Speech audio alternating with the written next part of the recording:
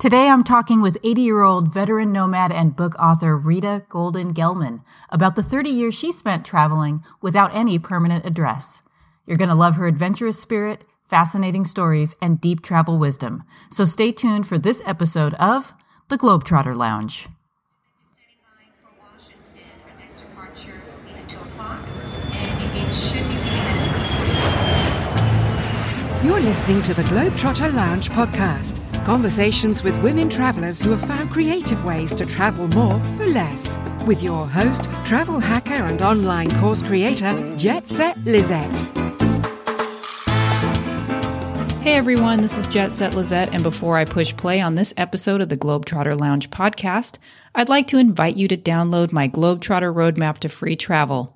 It breaks down the steps I've taken to rack up and consistently maintain over 1 million airline miles and hotel points over the last 5 years.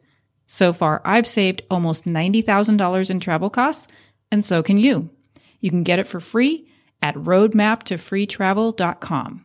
And if you want even more guidance, my online course, Jet Set 101, Becoming a Travel Hacker, teaches you everything you need to know to leverage the incredible travel credit card sign-up bonuses that are out there and start traveling for practically free.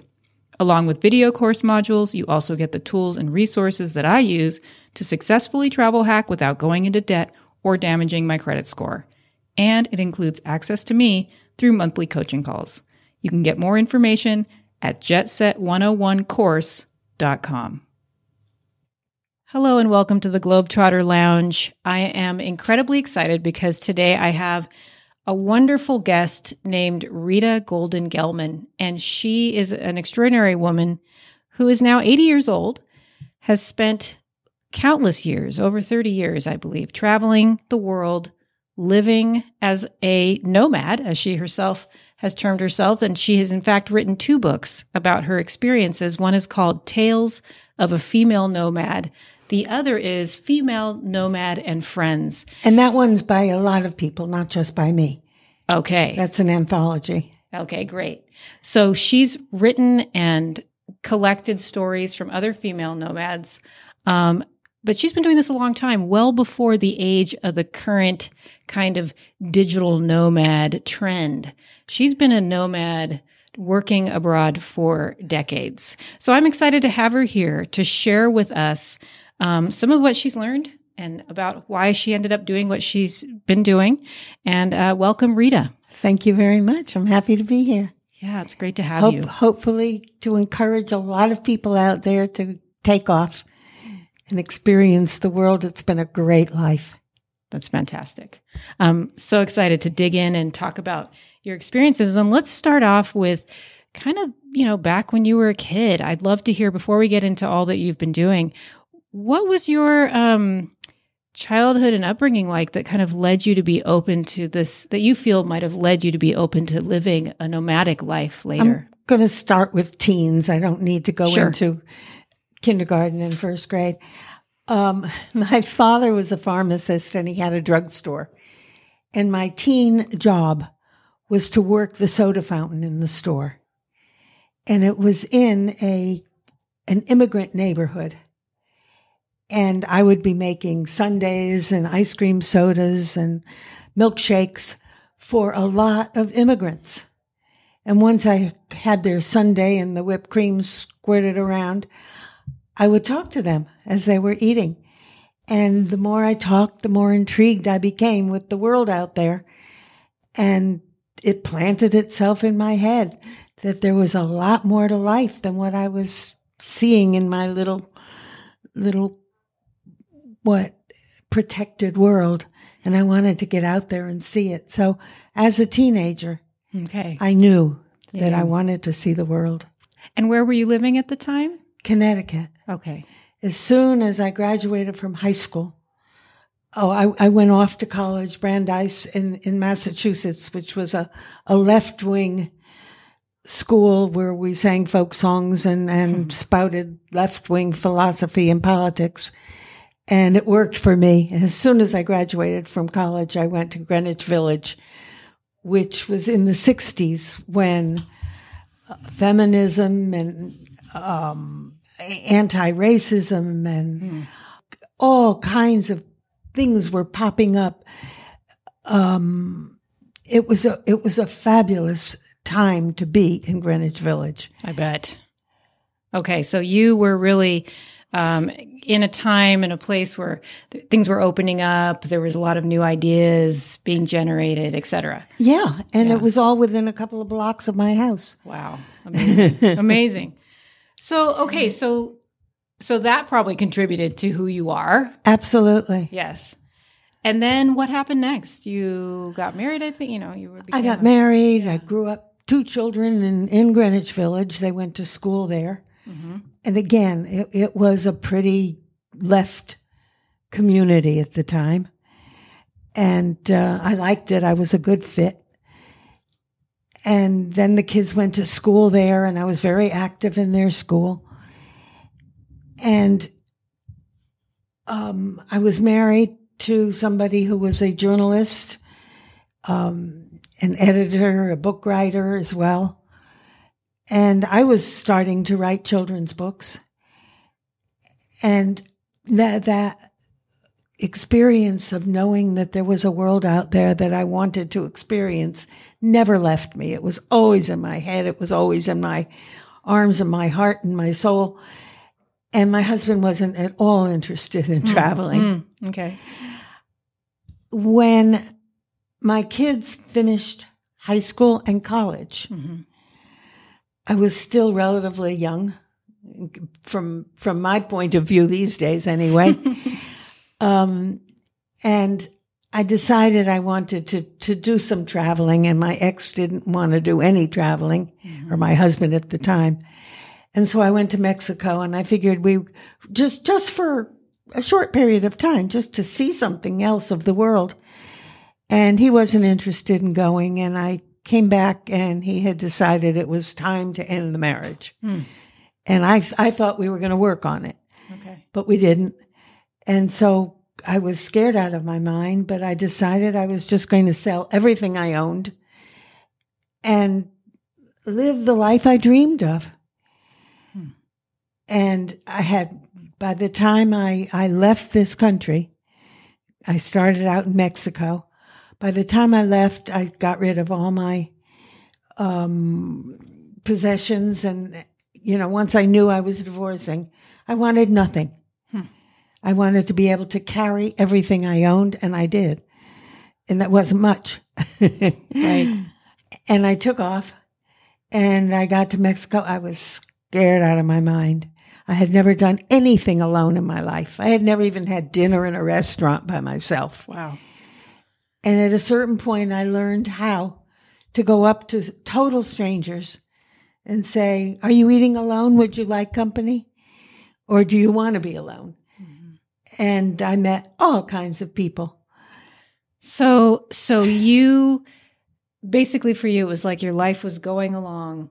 You were married, you'd had kids, you'd raised your kids. You and your husband were having difficulties. You had a different path. And I love in your book, which I'm really excited. Thank you so much for giving me a copy. Again, it's called Tales of a Female Nomad, and it's a New York Times bestseller book that came out in what year again? 2001. 2001.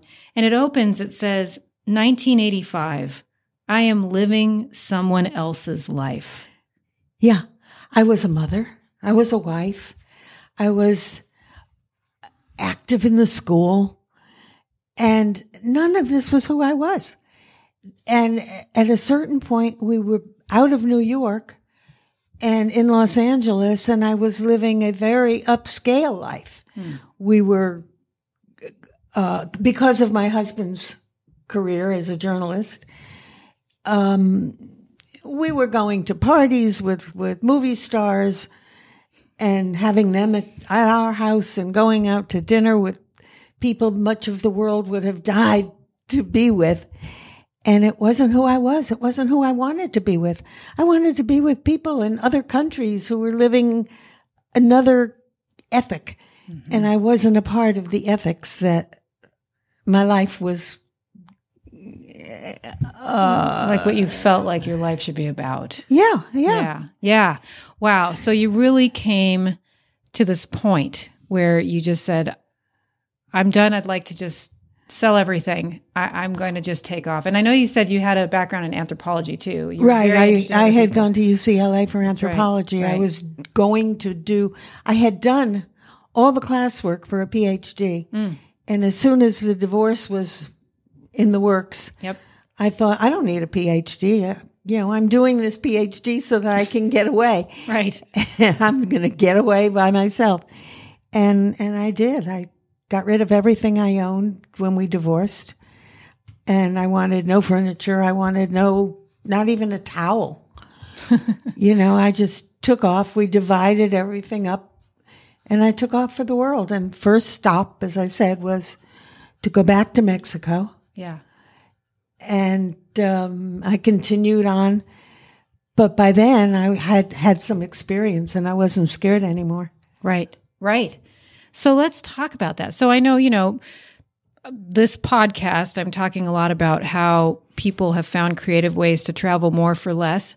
And I know that women specifically, I know that there's always a range of how much travel people are going to do, right? Some people are just going to want to travel once a year. Some people are going to want to travel maybe a month at a time or 2 months at a time. And some people might even take a year off. And then there's people like you who are I'm saying, an extremist. who are saying, I'm out of here for quite a long time. I'm not Right. even sure if I'm coming back. And I think you've told me you actually didn't have a residence for how long? I had no home for 30 years. 30 years. So clearly on the spectrum, you're on the far end of the travel Absolutely. experience. But I think everything you've experienced is still relevant to whether someone wants to travel a little or a lot. Because first of all, I'm hearing a sense of risk and like just going for it. That's the first step. Absolutely. My message would be do it.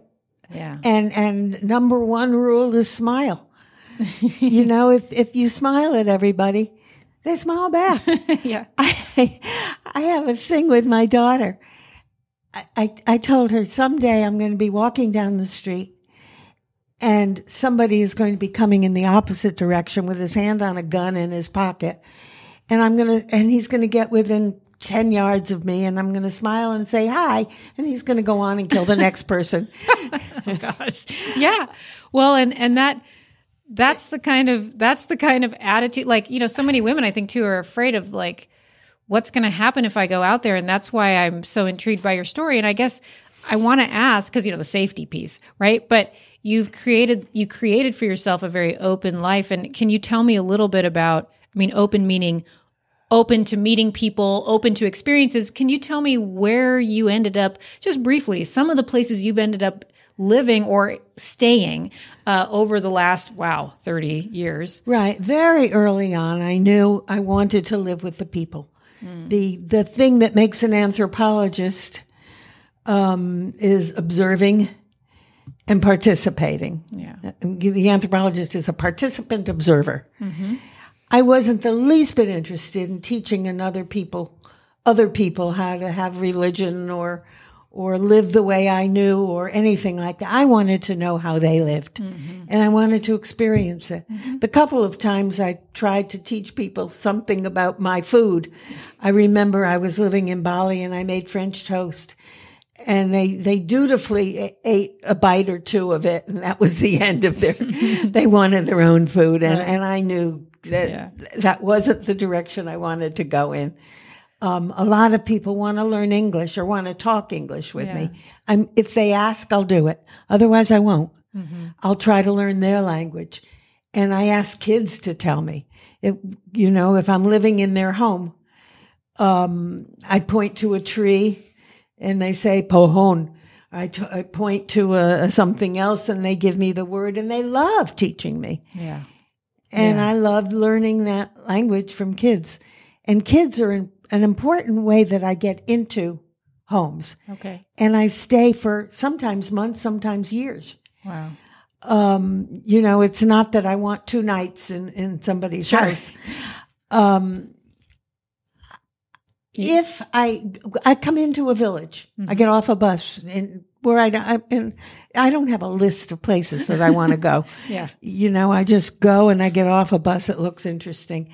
And I talk to a waitress and I talk to the head of the village and I talk to people I meet on the street. But I smile all the time, and they smile back, and then they want to know who I am and why I'm smiling. And even if I don't know the language, I use my hands, I use my body to say I'm looking for a place to sleep, and they find it. And one of my tricks that I've learned over the years that I'll share with your listeners is that I connect with kids. I travel with bubbles. And I've learned at a clown camp in Minnesota, actually, how to make balloon animals. But you can do it on YouTube. Yeah. Oh, yeah. And you need 2 legs, 2 ears, and a tail, and a nose. And it's like 3, 6, 9 twists. And you've got, if you make the neck long, you've got a giraffe. If you make the body long, you've got a dachshund. And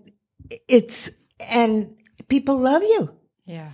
And if I've got a bunch of kids, I'm blowing bubbles, they're screaming and squealing. Their parents want to know what's making them scream and squeal. And then I'm with their parents, and I want to live in their houses, and I tell them that that's what I want to do.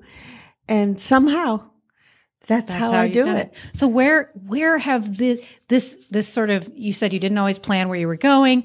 Where has your sort of free, open adventure led you? What are some of the countries you ended up visiting, staying in, living with families? Well, first I went south. Okay. My initial country was Mexico. Okay. And I was scared out of my mind, and staying in a hotel. But this was the first time around.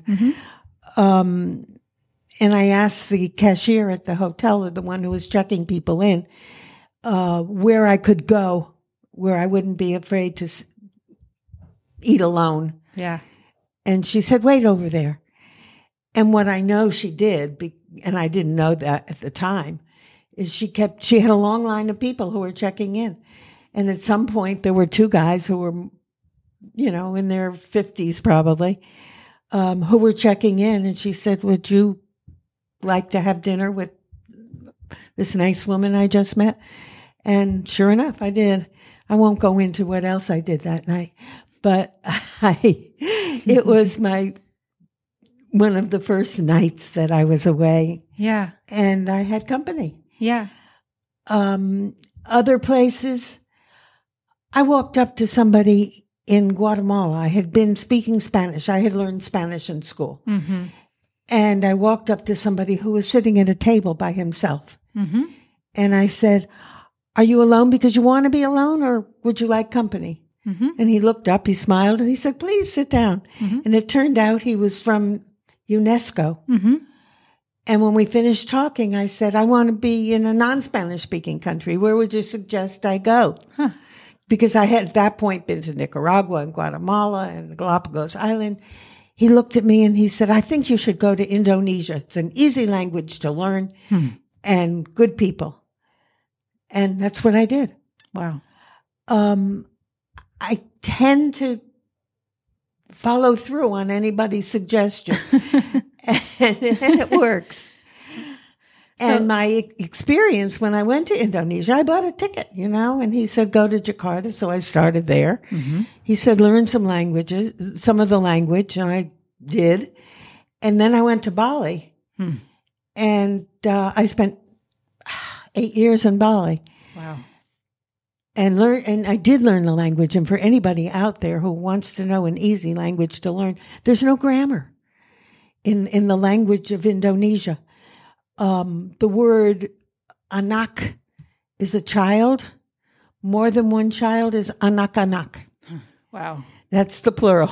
That's great. Yeah. And the word for eat is makan, M-A-K-A-N. And the past tense is yesterday makan. And the future tense is tomorrow makan.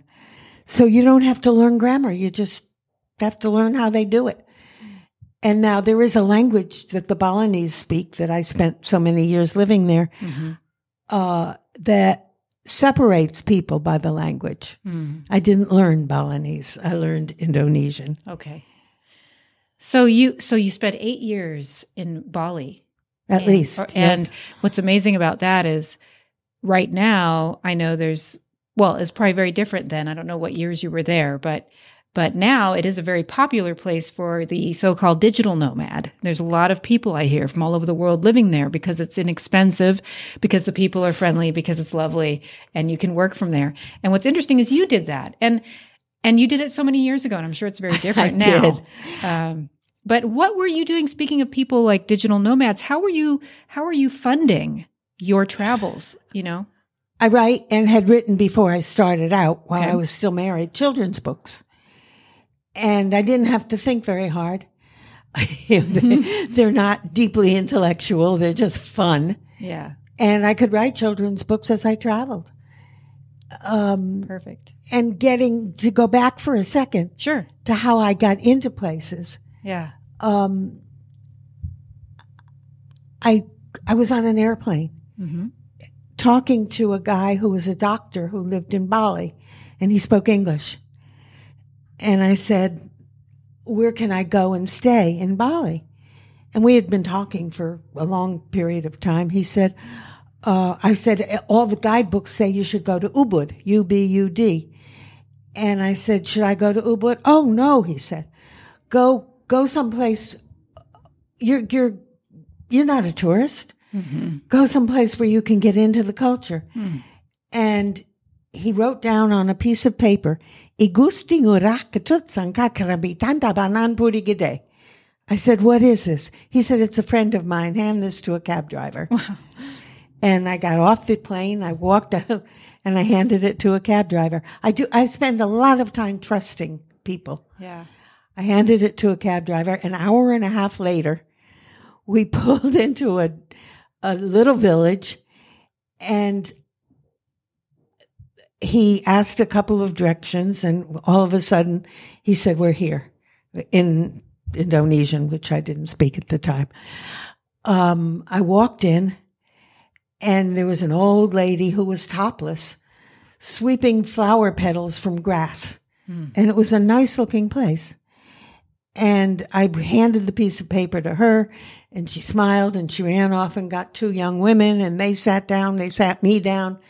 They didn't sit. They sat me down and put a coffee cup in front of me with coffee in it, and one across from me. And then another woman came and sat by the other coffee cup, and we said hello, and I had enough words that I could say that Dr. Jelantik had told me to come here. And she said, my name, she said in Indonesian, and I had enough. She pointed to the old woman. She said, my mother. And she pointed to the piece of paper, and she said, my husband. And she pointed to herself, and she said, I am Tubiang. And I smiled, and I said, I am Rita. And we sipped our coffees, and about 5-10 minutes later, a man came over. And he looked at me, and he smiled, and he said, may I help you, in English? And I said, yes. My name is Rita. I met Dr. Jelantik on the airplane, and he told me to come here. And the man looked at me with a big smile, and he said, let me show you your room. Wow. It was a royal compound, and I lived there for 8 years. My goodness. So you truly have just trusted and gone with the flow of what happens around you to lead you both to countries, but also to where you might land once you get to the country. Exactly. And I find that very fascinating in a time where I think, well, especially a lot of us, there's a lot of, what ifs and if I, what if I can't find a place to stay, or what if it's not safe, or what if I don't have enough money? And it sounds like you just kind of said at that breaking point with your husband and everything, you just said, I'm going to trust. Absolutely. Trust is a very important part of my life. It just works for me. Where's that cup that I had? Oh, right. Yes, we'll get that. Okay. I have a Starbucks cup that says, risk-taking, trust, and serendipity are key ingredients of joy. Without risk, nothing new ever happens. Without trust, fear creeps in. Without serendipity, there are no surprises. And I live that way. I take risks, I trust, and I do things I have no idea about what's going to happen. And I have not been disappointed. It's amazing. Such a philosophy to live by. And I think, for me, as someone who loves to travel, I've often done that where I just say, you know what? I'm just going to go and see what happens. Yes. At the same time, I'm a planner and an organizer. And that can sometimes help, but sometimes it gets in the way of having a truly open experience. I have zero organizational abilities, which I'm suffering from right now because I'm trying to put all my papers together at the age of 80 and I can't find anything.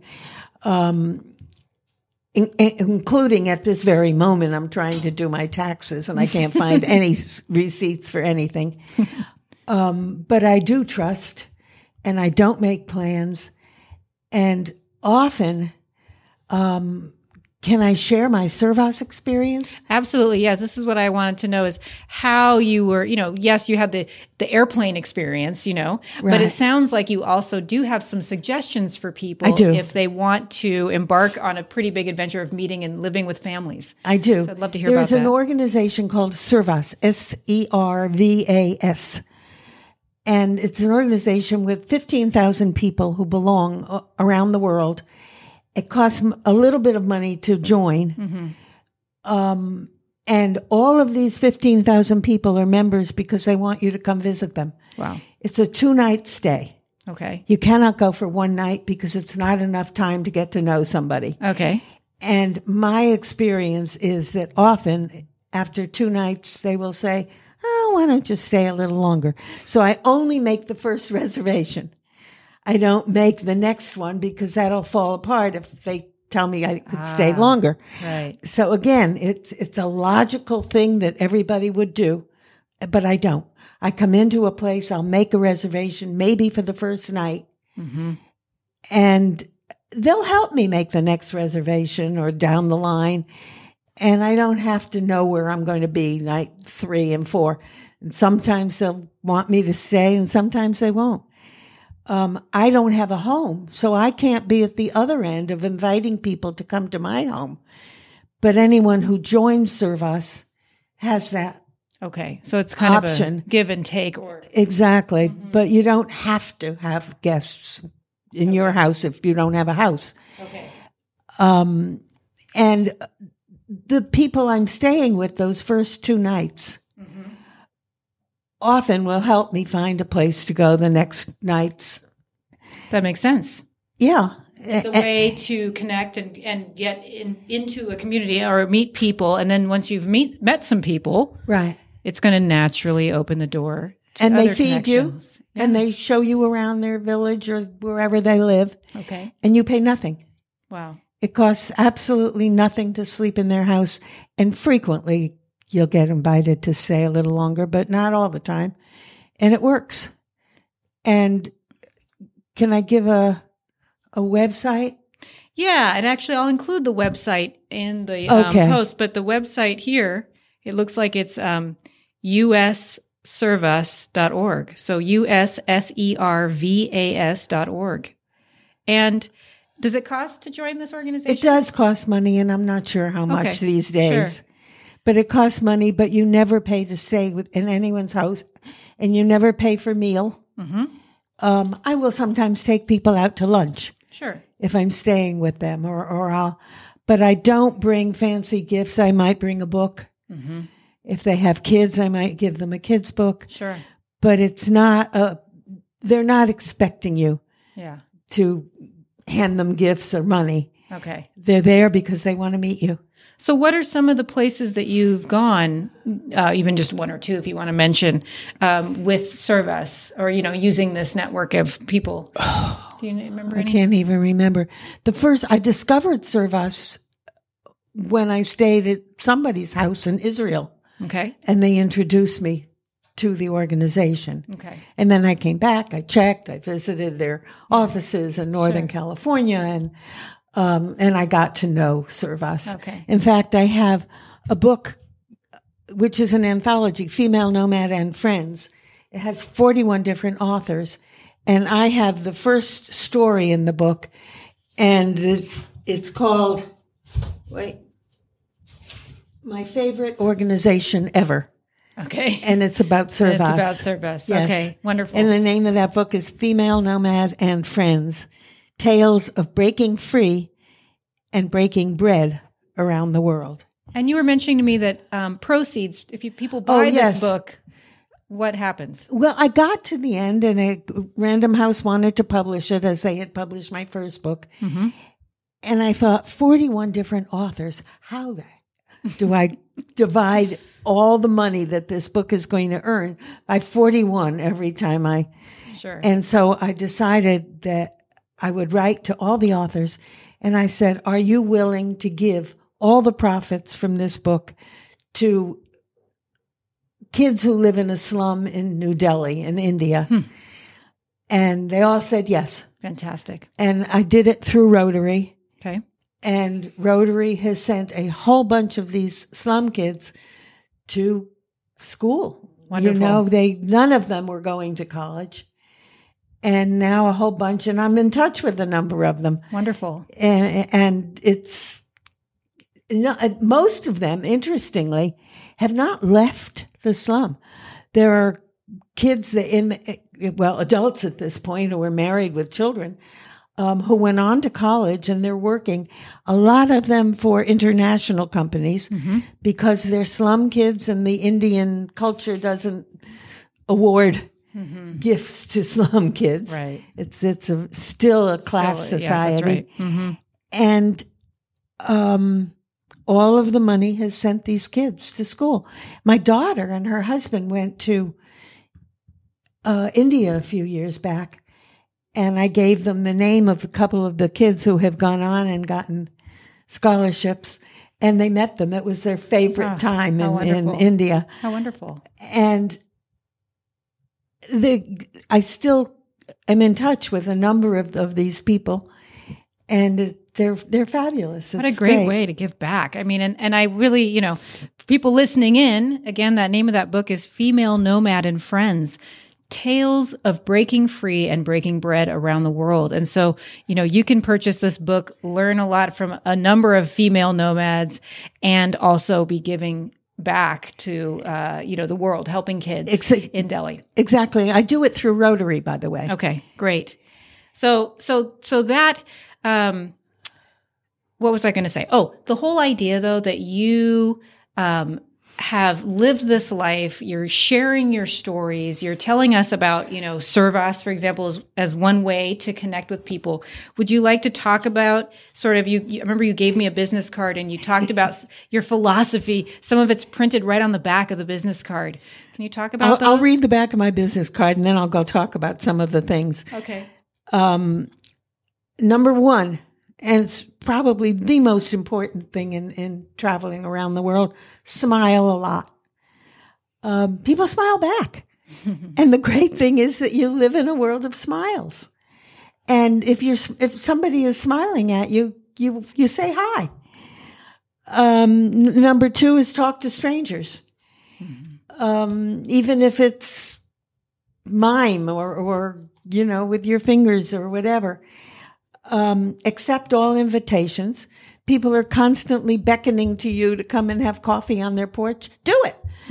You don't know them. You're in a town you've never seen before, and you've only been there for 10 minutes, and somebody's beckoning to you to sit in a chair on their little front porch. Do it. Eat everything you're offered. Now, that's a lot of people aren't going to do it, but if you're being offered food, they're extending themselves. They're offering you love. And if you can bring yourself to eat whatever it is they're eating, I highly recommend doing it. I have eaten all kinds of bugs and leaves. And I was going to ask. Yes, I have. What was the strangest thing you for you, like strange for you, not for them, strangest thing that you ate? I don't know, cockroaches and things like that. I'll eat whatever they give me. Yeah. There was one where they were chewing on wriggling worms, And happily, they finished them before I got to them. Wow. Yeah. That didn't appeal to me. So cross a lot of borders. That's another thing on the back of my card. Laugh, sing, learn, and go with the flow. Laughing always works. Singing is good. And I have a story in the book where I am traveling in Irian Jaya, which is the island of New Guinea. And I'm traveling with 3 people I just met, 2 from Austria and 1 from Namibia. And we're 4 women, and we're traveling with a guide, and the guide has a chef, and the chef has somebody carrying the bag, and off we go into the mountains. And there are truly tribal people who are living in these hills. They still hunt with bows and arrows. Many of the men that you'll meet along the way are wearing nothing but penis gourds. Wow. Yeah. And off we went, and with the guide, and it was an amazing experience. And the first night, there was a house that had been built by missionaries that we stayed in. But when we finished our meal, we had a chef with us. When we finished our meal, our guide said, "There are 10 men outside waiting for you. Go with them." We had no idea where we were going. It fits my philosophy. Trust everybody. And off we went. We followed these men into a little hut, and they sat across from us. And we stared at each other. And at that point, I had been living in Bali for a long time, and Irian Jaya is a part of Indonesia.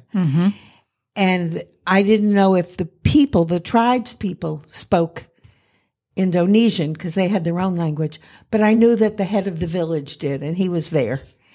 And so after we stared at each other for about 15 minutes, nobody saying anything, I started to speak Indonesian. And the head of the village and some of the people understood. And I said, "I want to thank you for your beautiful mountains and for the land and for how kind you are to give us a house and to let us stay here and to introduce yourselves." And then I turned to the women. And again, 2 from Austria, 1 from Namibia. And I said, "Do you know any English songs?" And they did. And we talked a little bit, and I turned to the men and I said, "So I want to thank you for your mountains and for your animals that we've seen, and now we will sing to you." And they weren't singing to us. I initiated the idea. Yeah. And we sang, "You Are My Sunshine," "Home on the Range," and "Oh, What a Beautiful Morning." And we finished our 3 songs, and these are not all English speakers. Yeah. We finished those 3 songs, and I said, "Now it is your turn." And I spoke in Indonesian. And I didn't know they would even understand the words turn. Yeah. And they huddled together, and they spread out, and they began to sing. Wow. And they began to sing, and their song was something like,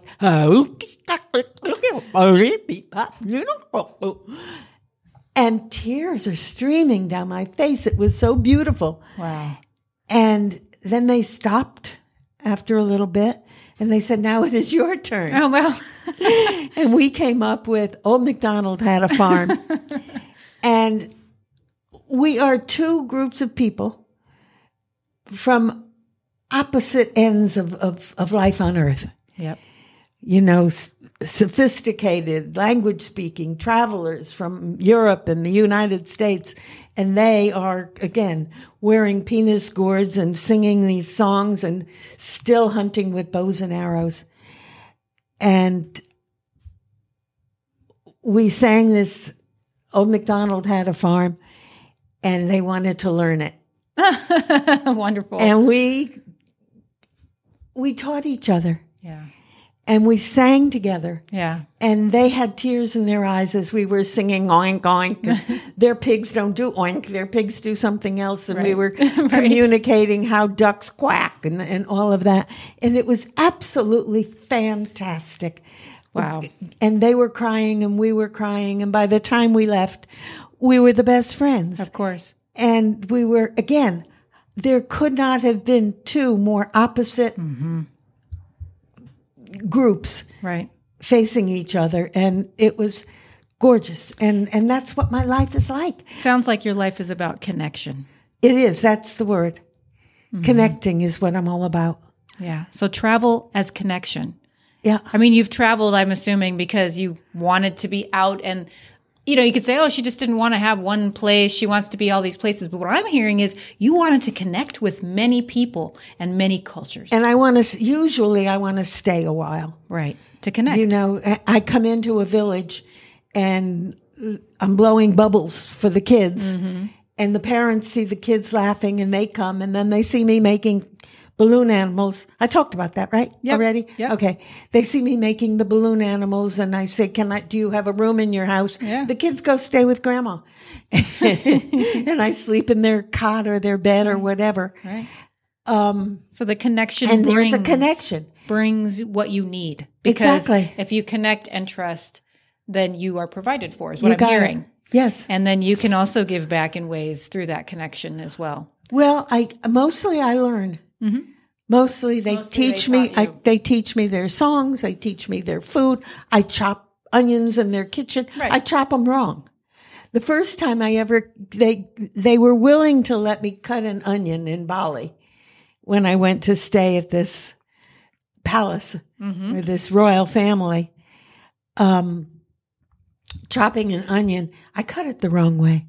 I cut it horizontally, and they cut them up and down vertically. And everybody laughed because I didn't even know how to cut an onion. That's funny. It was absolutely brilliant. And the 8 years that I spent, this was a royal family. Yeah.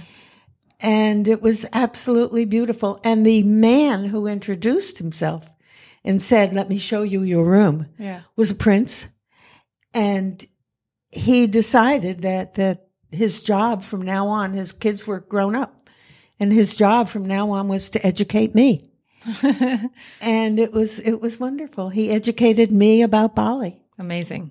So we're getting towards where we might need to wrap up. And so I want to make sure I ask you a few specific things because you have so many fascinating stories. And I'm actually excited that you've given me your book. And just again, to remind people that you can get a lot of details of Rita's story out of the first book she wrote, Tales of a Female Nomad Living at Large in the World.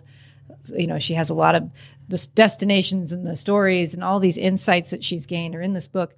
But I do want to ask you, how would you start doing this kind of life today if you were a beginner? You've already gave us your tips. You've given us service. You've given us how to be in the world. Is there anything else you want to add to that? Like if you were talking to me, I'm the same age you were when you went off to Mexico. I'm 48. You told me you were 48 when that happened. Right. What would you tell me if I said, gosh, I'm thinking of maybe, hopefully in a few years, living maybe a year somewhere. I'm not sure where. Well, read a few books and see if there's some place that interests you, that intrigues you. And you're going to be scared stiff because you've never done it before, but do it. Because no matter, I'm not going to go to Syria where okay, yeah, or Afghanistan. Sure. There are places that are being bombed, some of them by us. Right. But pick a place and just buy a ticket and go. Don't worry too much about the details. No, exactly. Servas is one way in, but it's not necessary. If you just buy a ticket, and hostels are good places to go, and you'll meet people who might want to travel. Right. But I try not to travel with other people. I find traveling alone makes me more accessible. So for people those will talk to me that they might not. I talk to more people when I'm alone than when I'm with a female friend or a male. I'm intimidating if I'm more than one. right. But I'm not the least bit intimidating if I'm only one and I'm smiling and I say hello. Yeah. People want to know who I am and what I'm doing there and how long I'm going to stay. Yeah. And if they tell me that their kid can go live with grandma and I can move in, I do. Yeah. Okay. So Definitely, you're inspiring me. Not only just, I've interviewed people like you've done international pet sitting and that kind of thing, but I love, and that leads to a lot. It's a way to do it. You take a job and then whoops, you're in this community and then you just don't know. So that open-endedness, I think I'm really appreciating hearing about as someone who's pretty detail oriented and a planner. I love that sense of just be open, say, okay, maybe I'm saving a little money in advance. Maybe I'm planning in that respect, but let it unfold. Yeah. Take the leap and let it unfold. Yeah. And trust and connect. People want to talk to you. You don't look like them. Right. After a while, you do. Yeah. Yeah. And that's what I found too. I get people to take me to the market and I'll buy the local clothes. There you go. But it's absolutely in many places, I love Africa. And clearly I'm not African. Right. But I'm wearing their clothes and I'm smiling a lot and I'm talking to people I don't know. And I'm almost African. Yeah. So I appreciate you sharing all of this today on the Globetrotter Lounge. And I want to also ask you, what does your life look like today? What's your next big adventure? Well, I'm 80. Right. I'm not traveling by myself these days. Yeah. I write about these two friends from France who I talk about in the book, Lars and Niren. And these guys are in their mid-50s. And I've traveled with them a lot. Right. One's a professional chef and the other's a doctor. I can't think of a better team. That's a great combo to travel with. And they've just opened a B&B on Castle that's a little bit close to the Loire River in France. And my next trip is I'm visiting them. I was at their wedding recently. They're a gay couple, and it was absolutely beautiful. And it took place at their castle, and write to me. And I'll give you, I'm going to talk about them in a blog. Great. And they're going to open, this. It's already open. And I'm going to stay with them probably for the month of May. We'll have to get their info and make sure I include that on this post. Yes. So if people want to find out about their castle and all of that. And actually, do you want to, how can people get a hold of you? Do you have a blog? I do have a blog. An email, or what would you like to share? I have a listserv that I contact with a couple of thousand people. Okay. And I send something out when I'm not too lazy to do it. What's your blog? Female Nomad at RitaGoldenGelman.com. Okay, great. And so, but I'm desperately in need of another entry. Okay. Well, I'm very, very lazy. What am I doing these days? Avoiding the things that my head says I should be doing. So I have a blog. I don't know when I wrote it last. Sure. But in the next couple of weeks, I'm hoping to add something to it. So people send you an email. Email is the best way to get to me. And then they can get on your list that way, your email list? Yes. Okay, if they send you a message. Okay, and I'll make sure. If they send me an email and ask to be on my listserv, I will put them on. They have to accept the invitation. Okay, great. So, and I see here that you've got your email is femalenomad@gmail.com. Yes. And your website is ritagoldengelman.com. I guess so. And thank you so much for for taking the time. Thank you so much for taking the time and speaking with me today. I've learned a ton, and I feel very inspired. Can I throw something else in? Sure. My passion right now is to create a country that has people in it who have seen other cultures. And I think the best time to do this is when you're out of high school. And I think that kids, when they apply to college, should ask for a deferral. And a lot of colleges are very happy to do it. And do a gap year. Yes. And AmericanGapYear.org. Okay. Is a place that they can go. We can put that in as well. Great. But if they start in 6th grade, Yeah. saving. Yeah. If they do little things, if they wash a car and do little things and put it into a Gap account, by the time they're out of high school, they'll have enough money to get out of the country and observe and experience other people. And I have to say, the people who have done a gap year, there are statistics and there are studies. One, they usually finish college in 4 years, whereas most people these days take 5 and 6 years to finish college because they don't know what they want. And these kids do. They find out who they are when they're out in the world. The second thing is they have a higher GPA than the ones they graduated from college with. And they're very desirable employees in international companies. So I want every kid in this country.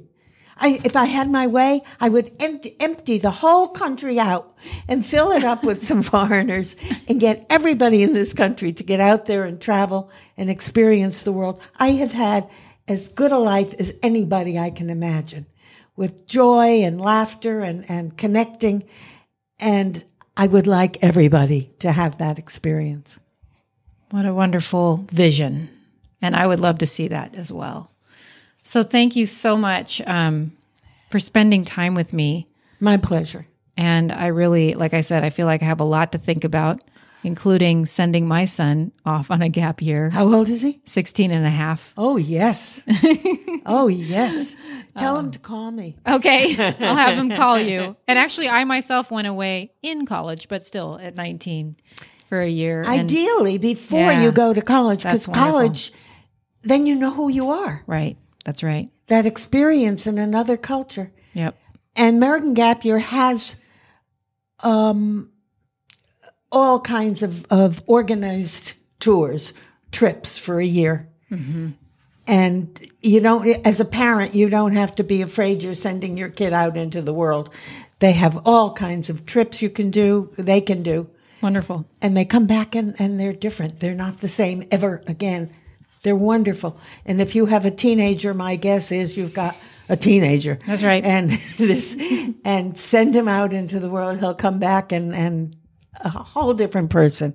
Wow. Thanks, Rita. You're literally probably changing some of the course of my life and my family's life, but really, truly, all your stories and all your experiences really have, I don't know, they've not just made my day. I think they might have made my month or year. So thank you so much. They made my life. So thank you for joining us today, and I really look forward to staying in touch. It was fun, and I hope we do stay in touch. Thank you. Thanks. I hope you've enjoyed this episode of the Globetrotter Lounge podcast. If you're interested in hearing other stories from women who have found creative ways to travel more for less, then I invite you to explore other Globetrotter Lounge podcast episodes at theglobetrotterlounge.com. And if you want a breakdown of the way that I've personally saved over $90,000 in travel costs, be sure to download a copy of the Globetrotter Roadmap to Free Travel. You can get it for free from roadmaptofreetravel.com. And if you're ready to dive even deeper into the world of travel hacking through credit card sign-up bonuses, you'll want to check out my online course, Jet Set 101, Becoming a Travel Hacker. It will teach you exactly how to start turning regular household spending into hundreds of thousands of airline miles and hotel points without damaging your credit score or going into debt. You can get more info at jetset101course.com. And if you just want to learn more about me, read my blog posts and get travel tips, subscribe to my email list, then go ahead and visit jetsetlizette.com. That's jetset, LISETTE.com. Thanks again for listening.